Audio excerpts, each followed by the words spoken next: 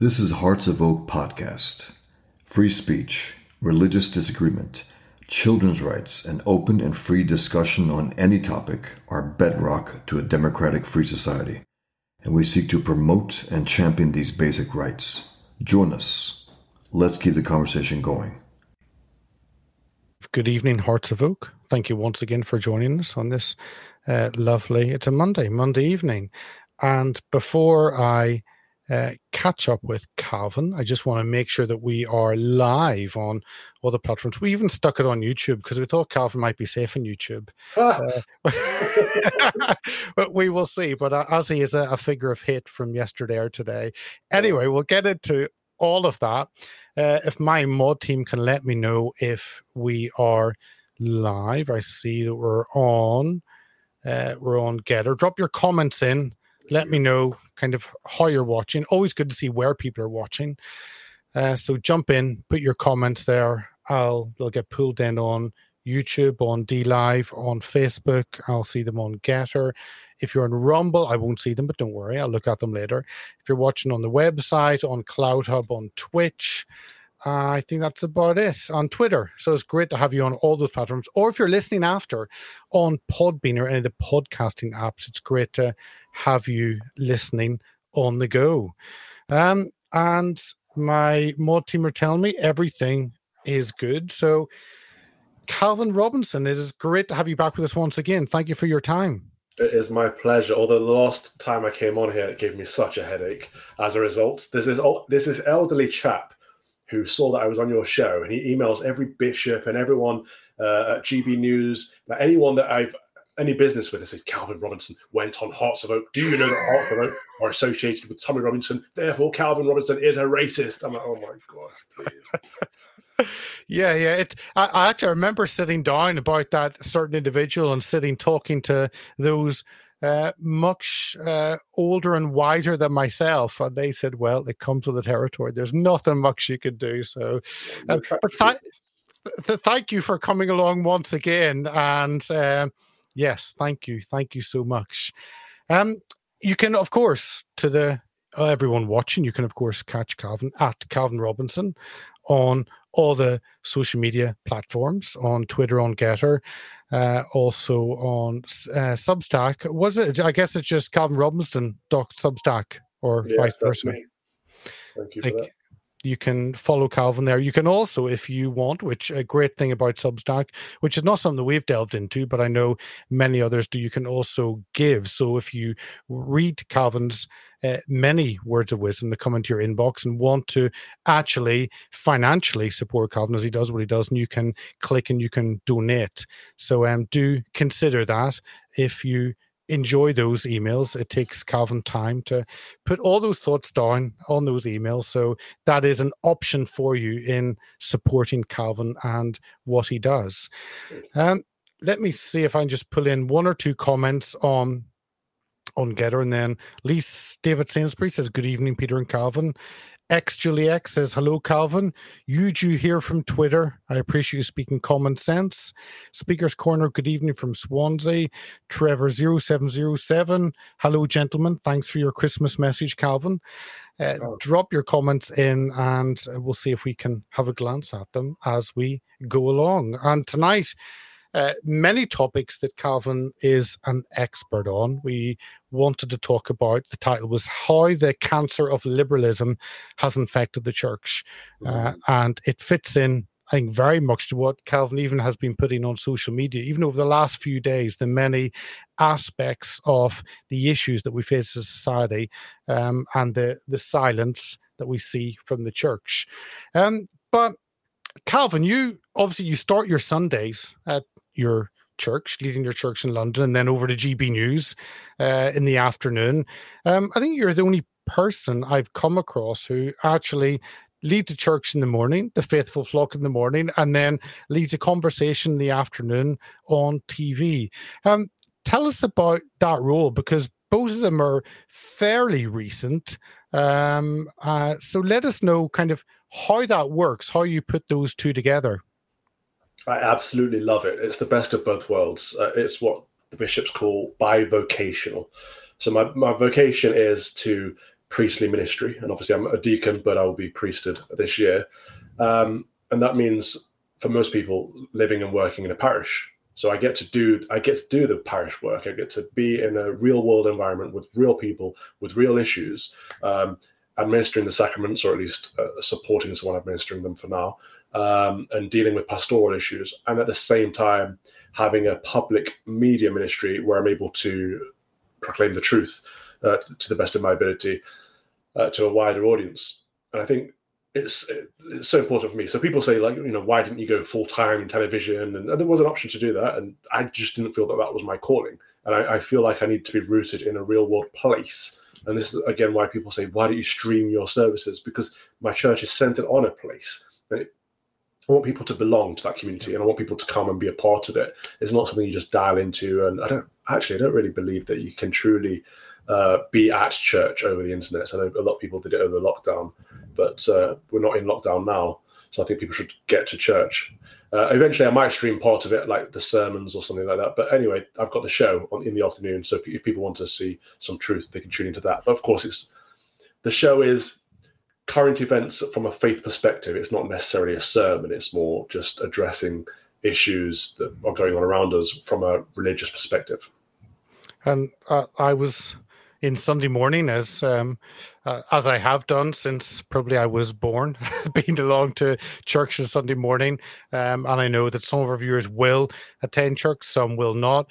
But it's quite a unique position, not just doing what you do, but I think you bring something different to GB News as well, because you bring as you say, specific faith perspective. As a Christian leader, you're speaking into that, and you're looking at things not just from a secular position, but from someone of faith. And that's, again, it's not just different on GB News, but I don't think there's anything else really in the UK that you can turn on your TV apart from some of the Christian channels and get that. And I guess what made you think of doing that? Because you could have just, as a Christian, you could have done your normal suit and tie and sit there and be a presenter with faith, but you bring your faith to you as you present.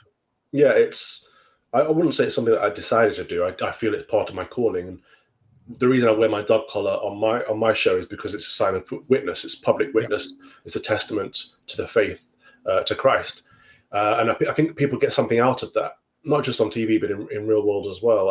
I've had a couple of occasions where, because of my profile, because people know where they can find me and contact me, after being out and about in London, people have got in touch and said, you know what, I saw you in such and such place in your collar, and it reminded me of some situation, or reminded me to go to church, or it reminded me that Christ is with me. Thank you for that public witness. Now, I'm very grateful that I can receive those messages, because sometimes people know who I am. But it reminds me that for all the clergymen in the country that are going around day to day in their collar, being faithful witnesses, they are having an impact on other people's lives, whether they know it or not. I think that's so important, because there are a lot of people these days that say, oh, you don't need a dog collar to be a clergyman. Of course you don't need one. It's not about need. But there are lots of lower church people that wouldn't bother. And I think that's a great shame, because it's an easy form of witness. And if you're sat in that coffee shop with your collar on and someone has an issue that has been on their mind and they want to seek spiritual guidance on it, but they wouldn't necessarily feel comfortable going to church, you bring church to them. And that's important too. But yeah, it's been a battle. There's lots of people who wouldn't like to see it on their television. Lots of people within television that wouldn't like to see it in their studio. And I battle every way I can. You will notice I don't wear a cassock anymore, but I do wear my suit with my collar. That's a compromise that I made. But yes, everything is a battle in life, isn't it? Especially if you're trying to do something good. No, completely. I'm wondering, have you, obviously what you're doing is different. Have you sat and thought why it's not more usual to see our Christian leaders, our church leaders on TV regularly giving their views from a biblical perspective? I mean, why is it unique for you to be doing that? We don't see it across, which the UK is a nation which is built on Christian values. Yeah, it used to be more normal. The BBC used to do a lot of faith programming. I don't know what happened. We still have songs of praise, but even that's been not wokified, but certainly modernized.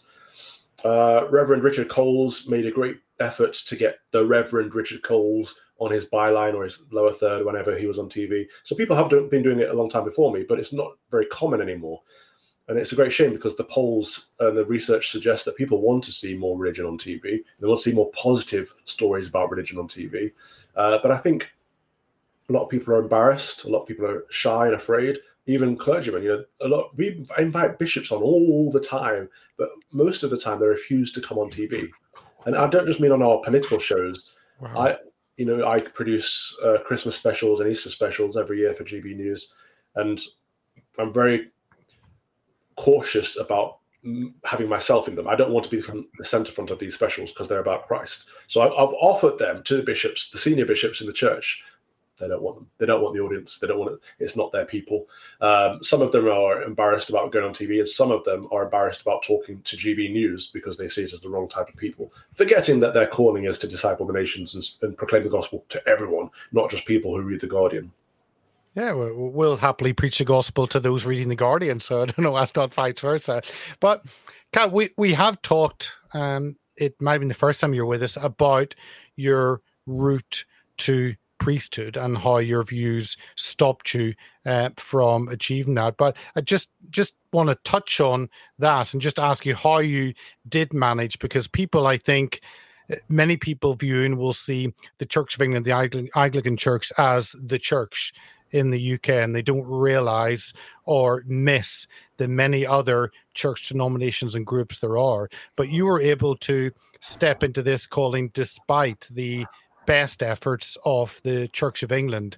How did you manage that? Because I think what you've done is interesting. Yeah, I didn't know about this, so a lot of people won't know about this either. But the Church of England is not the Anglican Church; it's just a part of the Anglican Church. Well, I mean, Anglican means the English expression of the Christian faith. It's the faith that we spread around the world in our prime, and now it's coming back. From the places that we colonized, the places that we took the faith to. But the Anglican faith is strong all across the African continent, very faithful and orthodox over there. It's also very popular in America, in Canada and Australia as well. The difference being that the established church in England, the Church of England, is part of the state. Everywhere else around the world is pretty much separate. The church is separate from the state. We have a very unique situation. But what that means is that when people think of Anglicanism in the UK, they think of the Church of England.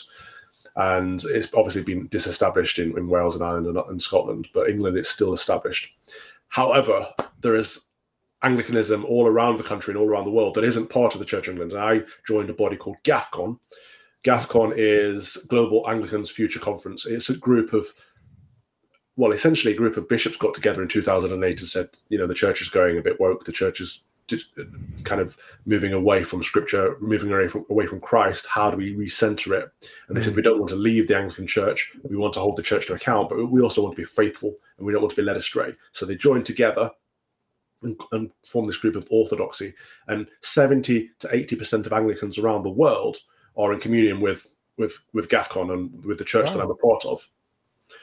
So you can remain Anglican and remain Orthodox, even if you feel like the Church of England has left you behind. And there are many, many really good, sound clergymen in the Church of England, but the bishops are all liberal, and the bishops are trying to drag the church into apostasy. And we'll see next month what happens with the whole living in love and faith debate, where the church may come out with some way of blessing homosexual marriages and transgender baptisms in the church, both of which would be the end of the communion. Well, I want to get onto that, and I saw today, I think it was today you had posted, and the quote from the Metro was, some voiced their uneasiness at Amanda standing alongside Robinson, who has previously expressed hateful remarks, including that he thinks gay marriage is not marriage. And you said gay marriage is not holy matrimony. And you made the point, is it Metro's stance that official Christian teaching is hateful? And it was quite a intriguing article looking at the stance of mainstream publications and newspapers, what they think. But that whole, how do you see that whole understanding of equating, disagreeing with gay marriage, homosexual marriage as hateful? Yeah, this was fascinating today. The Metro has really shown their hand here and said that having an opinion different to the mainstream is hateful. I don't think my opinion is hateful. If it is, I'd like for them to explain how it is. But it's the opinion of it's the official doctrine and the official teaching of the church, capital C church, all of the church, including the Church of England, that marriage is between one man and one woman. That is the sacrament of holy matrimony for the purposes of procreation, for the purposes of family and community. There's a reason behind it, and it's God ordained. It's not my opinion. I'm not making it up. It comes from Scripture. It comes from Jesus Christ.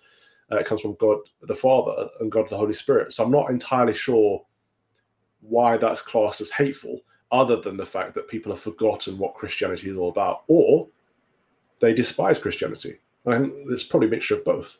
A lot of these liberals, some of them don't know Christian values, and therefore when they hear them for the first time, they're like, whoa, that's different to what I'm used to, hateful. And some of them really do despise Christianity, and I think it's because it undermines their very way of life and their hedonistic, degenerates, debauched existence. Because I think we're seeing at the moment that if you take away the boundaries, and I think you made the comment as well the last few days, that if you take away the boundaries which we were given right at the beginning of the Bible, that there were boundaries and what you should and should not do, that I guess society collapses into chaos. And I guess that is what we are seeing. That's what I think you're observing whenever you walk away from the boundaries which are biblical. Yeah, and I've tried for the longest time to get along with liberalism, because I've got a lot of good friends who are liberals, and people see it as a generally good thing. But I've come to the conclusion that it isn't, and I can't get along with it, because liberalism is about removing boundaries. It's about individual freedom from everything. But the Bible teaches us we should be free to, not free from, within constraints. And constraints and boundaries are important for a whole host of reasons. But I'll give you one example that I often use about liberalism, in that if you are free to identify however you see fit, if you're free to say, I as a man, I'm going to live as a woman, or I as a mixed race man, I'm going to live as a Chinese man, why are you not free to also go down the same logic and say, I as a 50-year-old man, I'm going to live as a 12-year-old girl? Who's to say that you can't do that? Why? Where are those boundaries? And of course, if a 50-year-old man can live as a 12-year-old girl, what's to suggest that he can't have a relationship with another 12-year-old girl, whether that's someone who identifies as 12 or is naturally biologically 12? Liberalism removes those boundaries of biology through what? What logic it's based on? Our own personal feelings. Feelings do not trump facts. Yeah. You know, the old Ben Shapiro line is rooted in wisdom, because it means something to be physically 50 or physically 12, just as it means something to be physically male or physically female. And, you know, we can argue about whether these are social constructs or not. And some of them are more so than others, but they mean something, and they're boundaries that we've been given to live within. And that those boundaries give us freedom to live our life. It gives me freedom as a man to live under the social expectations of, actually, I know what it means to be a male. I know what it means to be a man. I know what I need to do to improve my life, to improve the life of my family and the people in our community. And those expectations are important, because we don't get to define our identity. The world around us defines us for a reason, because as a man, I'm stronger than a woman. Therefore, I should be doing something more. I should be contributing in a different way to what a woman can contribute. I cannot give birth. A woman can. Therefore, she should be contributing in a different way to what I can. All of these things sound really old-fashioned for a reason, because they're wisdom that we've known for millennia. And I guess it's selfishness is the term that kind of comes in, that if you do whatever is in your head, irrespective of what happens around you and the implications on others, then it is a lawless society if the law is what you feel that day.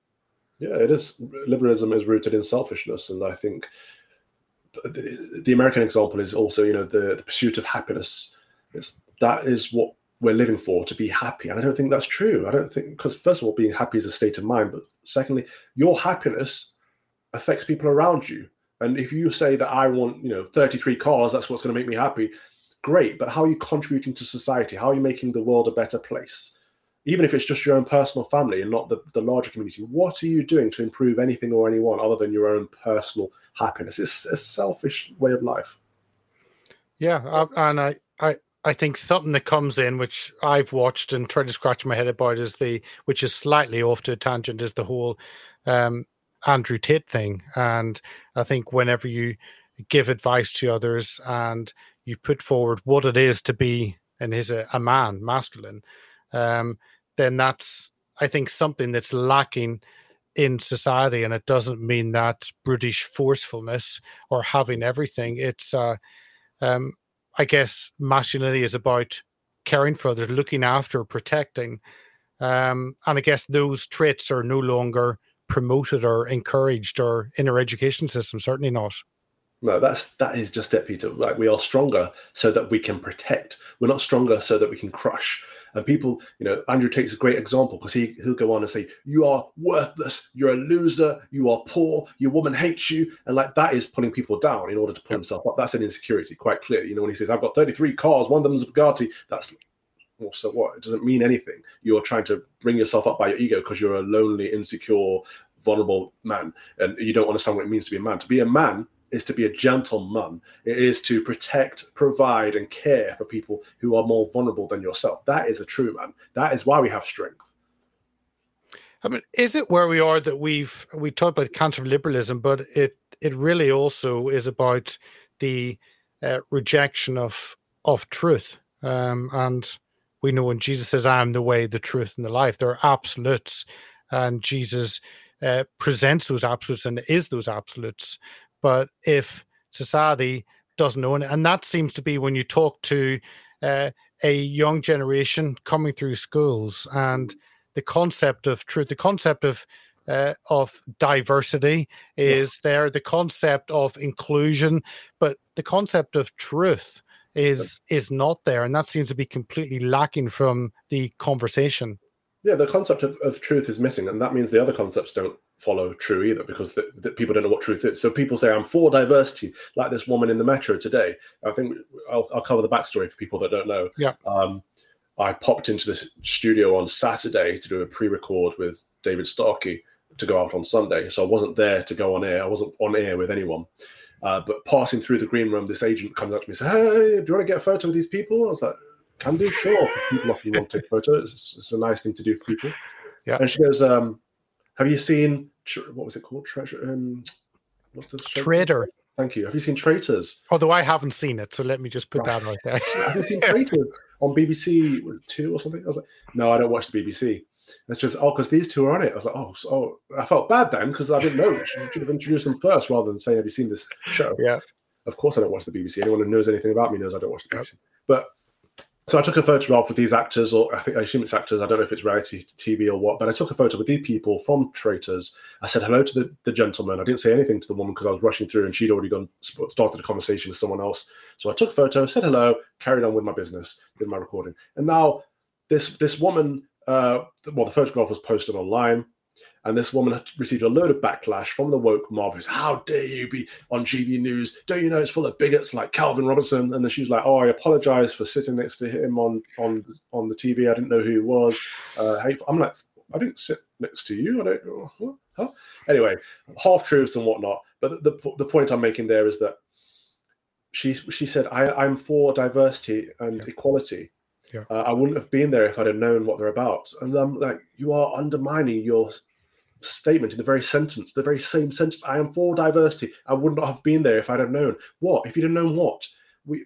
The channel itself is for diversity. We have people from the left and people from the right on every panel. I personally am not for diversity, but if you are, you should respect my view as a Christian minister, being different to your own. If you are truly for diversity, you should listen to my view and take it on board and disagree with it if you want to. But to say you're for diversity and then in the same breath say, "I wouldn't have been seen with him or on the channel if I'd have known," it just shows me they do not know what truth is. They don't know what the words mean that they're using. I thought the picture was very diverse. You had a mixture of gender, of color, of height. It was quite a diverse picture, I thought. Yeah, it was. But when you, I guess, look at the church in the UK, what are your thoughts? Because there is this falsehood, this lie that's come in and removed that "I am the way." Well, there is no one way. "I'm the truth." What is truth? And life, well, life doesn't mean anything. It's just the stronger survive. And that's been completely removed. And there doesn't seem to be much voice from the church itself to combat that? And I know from sitting many times in the gallery in the House of Lords, and you see the wet bishops led by Wet Welby, and you think, is this... I mean, the conversation is generally more about environmentalism and plastic bags than it is about the sanctity of life or what truth is. And kind of how do you see that and kind of the pushback to that? It worries me. It really does. I can't see how the Church of England can survive. And even with my backstory and everything that happened, and need and want it to survive, it's important that we have a church in this country that is there for people when they need it. But the bishops, they have gone entirely wet, moist, liberal, whatever word you want to use. They'll shout out against the government's Rwanda policy, but then they don't say anything at all when a priest goes on social media and says, I identify as non-binary, whilst dressing as a woman, which suggests to me that he identifies as a woman rather than man. Or anyway, I don't get the whole non-binary thing. I barely get the trans thing. But it doesn't matter what he's saying, because he's saying that he's changing scripture. He said, I read Genesis and it told me that God actually meant I made man from maleness to femaleness. And I read Genesis again. I thought, no, it clearly says here, God made them in his image. God made them male and female. You are changing the word of God. Scripture is God breathed. It is the word of God. So for you to have the audacity or the arrogance to think that you can see it in a different way to not only 2,000 years of Christian, including the Christian father, the church fathers and the apostles, but to say that you can rewrite the word of God the Father that is written there in Genesis is astonishing. And for the bishops to say nothing about it, not one of them has disciplined any heretic recently, and we've seen lots of these people. We've seen today there's another post on social media of an altar where they have a new altar frontal that is the racial trans flag. Wow. Putting politics on the altar of God. I mean, it's clearly an affront to God. It's clearly politicizing the Eucharist, the sacraments, the blessed sacraments, and no one cares. The bishops let them get away with it. However, the government, the Conservative government, says something they disagree with, and they're all there straight away with their whips. Like, they forget what their job is. And the ones that do speak out for heresy and blasphemy. And what we had Stephen Croft, the Bishop of Oxford, come out and say he wants to support gay marriage within the church. It's like, oh, you can support gay marriage or you can support the church. The two things are mutually exclusive. And then we had 9 other bishops come out and say, we support Stephen Croft. It's like, where are the bishops that are saying, no, you cannot change scripture, you cannot change Christian doctrine, you cannot twist the faith or update the faith for modern societal norms. It doesn't work like that. The faith is the faith. Either you believe it or you don't. And I'm not a Puritan to say either you follow it or you don't, because we all falter and we all make mistakes. None of us are holy, none of us are pure. But we should at least be striving towards holiness. We should be striving towards fulfilling the faith properly. So to actually have these wolves leading their flock astray it's demonic. Are we seeing the time of the Antichrist? No, yes, and certainly I think you'd also put up about the response of the church to children, and children should be looked after, should be protected from every new fad or new thinking, that to give them that ability to grow up and understand themselves. But then I think you have the their new school guidance on supporting children who accept their own gender identity. Children don't know what their favorite lunch is or who their favorite friend is that week. Or, I mean, the whole thing is that children should have a space where they can understand themselves as they grow up. And that was, to me, that was really concerning, that the Church of England is now stepping over to saying, well, if a child wants to identify as whatever, we will accept that. And it seems there are no protections at all from the church, especially when you look at children. I know. The policy of the Church of England is that children as young as 5 should be able to choose their identity and a self-ID as whatever gender they see fit. I mean, first of all, the church's stance should be rooted in Scripture, which is there are two genders and you can't change your gender. God made you in the image of Him, and He made you the way you're supposed to be. But even if you did agree that people could change gender, which is an unchristian idea, surely you would only want people over the age of 18 who are adults under law to be able to make decisions of life-altering decisions of cosmetic surgery and hormone-changing drugs. I don't understand how anyone could affirm a 5-year-old making that decision. A 5-year-old literally doesn't know if they want chicken nugget or Big Mac with their McDonald's, or they can identify as a horse one day or a sheep the next, because they are full of imagination and fun and exploring the world around them. And we're supposed to help them by putting boundaries in place for them.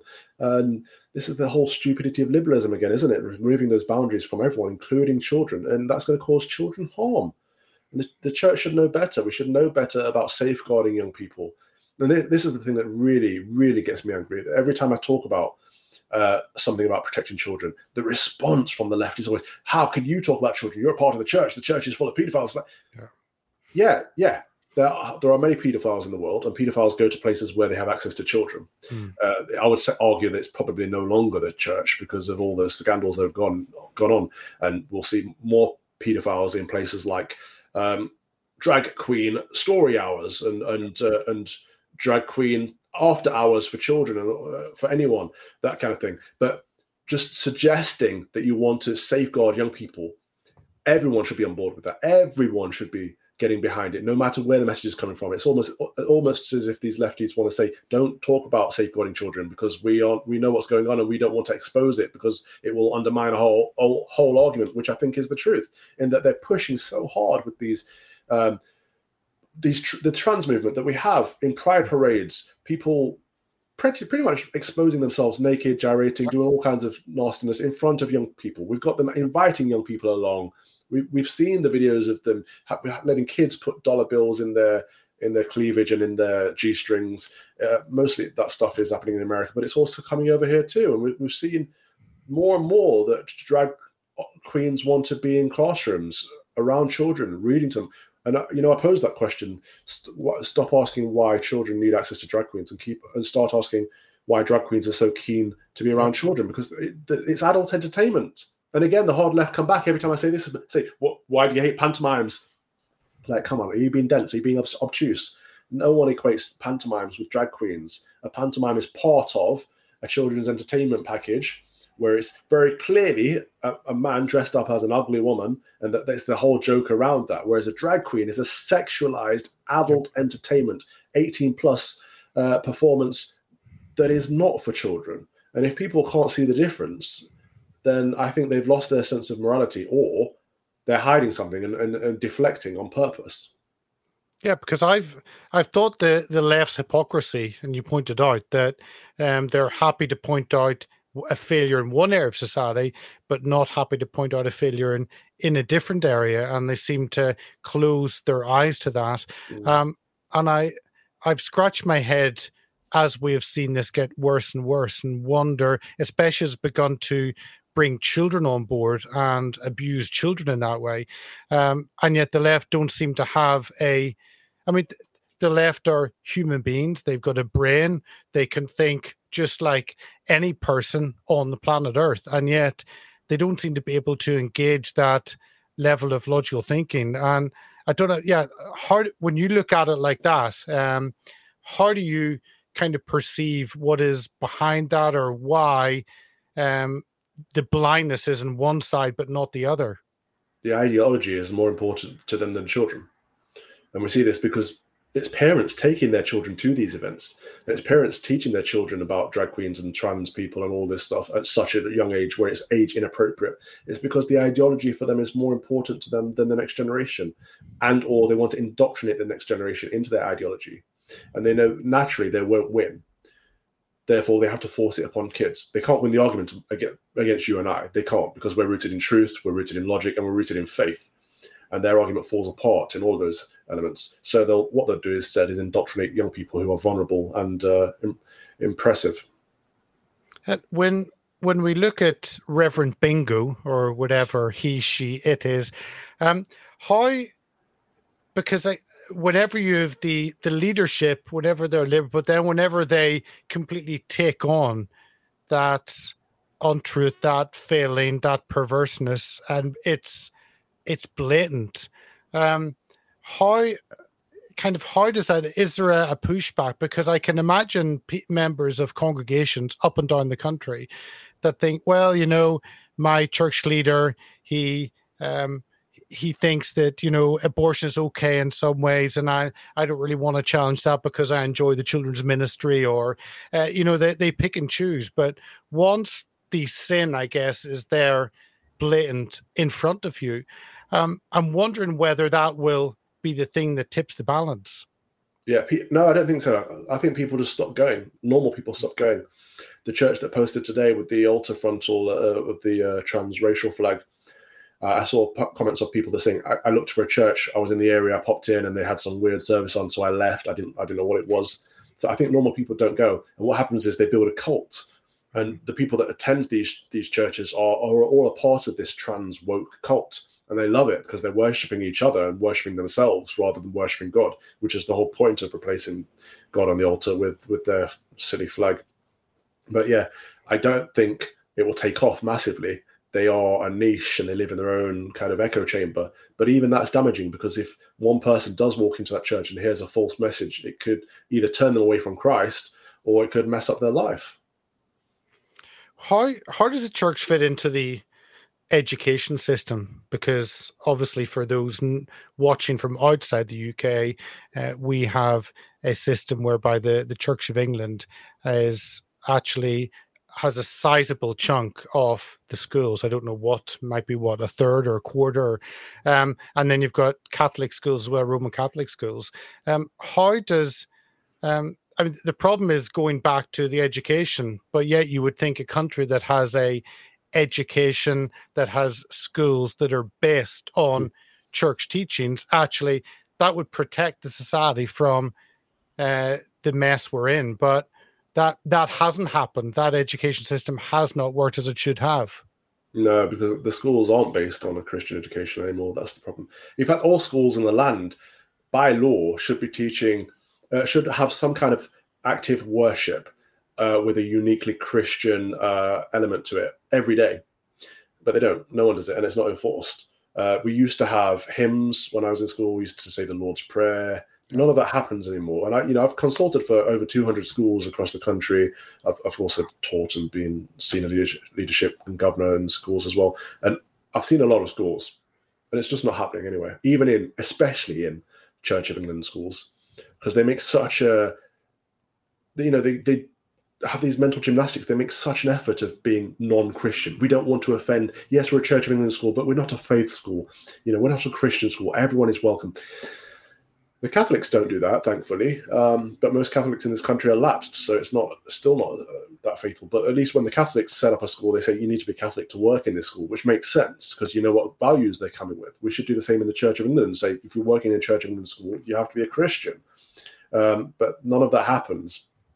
And so Christ is left out of the situation, and Church of England schools are mostly just normal comprehensive state schools, which is probably why they're failing, not just academically, but also spiritually. And we're not sending people out to be good Christians and to disciple the nations. Yeah. Can I ask you what you thought looking across the English Channel all the way over to the Vatican, the scenes we've seen there with the death of Pope Benedict the 15th, 16th. And I talked to some people this week. Personally, on Saturday, Ben Hornwell was there reporting for the funeral. How do you look on as someone who has been ordained or on the process of ordination, when you look over to the Catholic, because many in the church think actually that's where the salvation will come, for want of a better word, but that's where the hope will come for a strong church. What are your thoughts as you look over to Rome and how that fits into the wider church? I'm saddened. I'm very, very saddened, first of all, by Benedict's death. I think he was a good man, a good, sensible Christian. However, I'm now worried because he was a traditionalist. He was holding back the tide of the liberal progressives, even just by being around. And now Pope Francis will have his way, I believe. I think he is a liberal. I think the people around him are liberal. And I think he's going to cause more harm to the church. There's a piece in the Catholic Herald today of how heartbroken Benedict was when Francis pretty much outlawed the traditional Mass, the Latin Mass. Decisions like that are incredulous. I can't understand how someone would say you are no longer allowed to celebrate the Mass in this style. You have to celebrate it in a particular style. Like, if the Latin Mass, first of all, it's universal, so it doesn't matter where you go in the world, you can understand it and you know what's going on. But secondly, if that's what people know, if that's the way that people come to love Christ, that's a good thing. That is absolutely a good thing. Yeah. But that's just one manifestation of what I'm talking about. And I worry where the church will go, because he is quite woke, quite a communist in his politics, and quite liberal in his theology. So I don't know. I hope the next pope is someone like Cardinal Sarah, who is very orthodox, very sound. Yeah. But if it is, the Catholic Church could be that unifying factor of Christianity around the world, because Catholicity is still growing around the world. And I pray for Christian unity every day. I hope that the church can reunite. I know the Protestants out there will be very upset with me saying that, but I'm an Anglican because I believe in the Church Universal, the one Catholic and Apostolic Church. I'm not an Anglican because I'm a Protestant. I'm not protesting against Catholicism. I believe we are all Catholics. And I believe the Reformation was important because Rome was corrupt and Rome was erring, however you want to say it. However, that doesn't mean that I think everything we should do should be in a reaction to them. I think that's wrong. I think the point of the Reformation was about fixing those errors, correcting them, and resynchronizing with the Bible as the authority. We made a bit of an impact, not fully. There's still a lot of work for Rome to do. But however, if the church does unite around the world, I think it will be around Catholicism. And I think that's important. Because it is the church is strong. You see in Latin America, you see in parts of Africa, you see parts of Asia, and it is the European, North American one, I guess, which Christians haven't faced any type of persecution or haven't had to understand what their faith means in a difficult environment. It's been too easy. And I think in the West, we are seeing the outcome of an easy Christianity in a society that supposedly you have freedom, and therefore you don't have to choose whether your faith or something else in society. It's actually kind of the same. So I'm probably thinking that the rise of a strong church will come from parts of the world that maybe we haven't expected it. Yeah, absolutely. Like I mentioned earlier, that we sent out missionaries around the world at the peak of our empire, and I think now it's time for those missionaries to come back and evangelize us. The strong, faithful, both Anglicans and Catholics and Orthodox around the African continent need to come back to the UK and actually teach us and remind us how to be Christians. Not just our clergymen, but our laity as well. I think we've all forgotten what it means to live a life in Christ. The people that identify as Christian in this country are quiet about it. We're not open in our faith, so we're not discipling the nations. We're not going along with the Great Commission. We think it's a very personal thing. It's just, it's my faith. Yeah, that's not what Christianity is or should be. It should be a shining light in the ever darkening world around us. It should be an attractive alternative to people in the nastiness of the everyday to-day life that they see. They should be like, why is his life better? Oh, because he's a Christian. He's trying to live a life in Christ. I want some of that. And we're not attracting people in the UK because we're all hiding it. We're hiding our faith. Just to finish off on that, I think you certainly make your faith public. And I was it on Sunday where you were discussing the issue of male and female gender, and you got out your Bible and you read from Genesis where God made male and female. I think just to finish off, let us know to our viewers and listeners why you have that confidence and boldness, because there probably are many. Actually, it was after the was it the death of the Queen, or could have been the death of the Pope? And the conversations, and there were some people on, I don't know what it could have been Sky, could have been something else. And some of the commentators were saying, well, I grew up a Roman Catholic and such. And suddenly, for the first time, I heard people talking about a faith that they have or had. But for you personally, why do you have the confidence, I guess, and boldness to do that, knowing that actually may be detrimental to any career in journalism? I think it's because it's what I pray for, but also I think if God is using me for anything, it's using me as an example to try and, I think, to give courage to other people to do the same, because we have to normalize these behaviors. So you have to see someone doing it for you to be able to think, oh, actually, I can do it myself. You know, when I started at GB News, there were other Christians on the channel who would never say so on air. And if they did talk about their faith, they'd say things like, I'm a God botherer or whatever, like that kind of self-denigrating kind of language. And I said to them, you know, stop that. Say you're a Christian. I'm not saying be proud of it, but own it and identify it. You know, people can identify as whatever the hell they like now. So surely you can identify as Christian. You don't have to put yourself down. Your faith is important to you. And they did. And I think just that person saying it and me saying it, that's two. You know, these things multiply. And every time I do quote from scripture or say a prayer online, people get in touch and say, thank you for doing that. It reminded me of this, that, or the other, or it put me back in touch with my faith, or enabled me to have a conversation about my faith. We just give people permission to be themselves, don't we? And we've got to normalize Christianity again. You know, the vast majority of the people in this country used to identify as Christian. Now it's a minority. But I don't think people's faith has changed. I just think the way people see Christianity in themselves and in the world around them has changed. Yeah. Oh, completely. Calvin, I appreciate you coming on. People can find you, what is it, 3 o'clock on GB News on Sundays?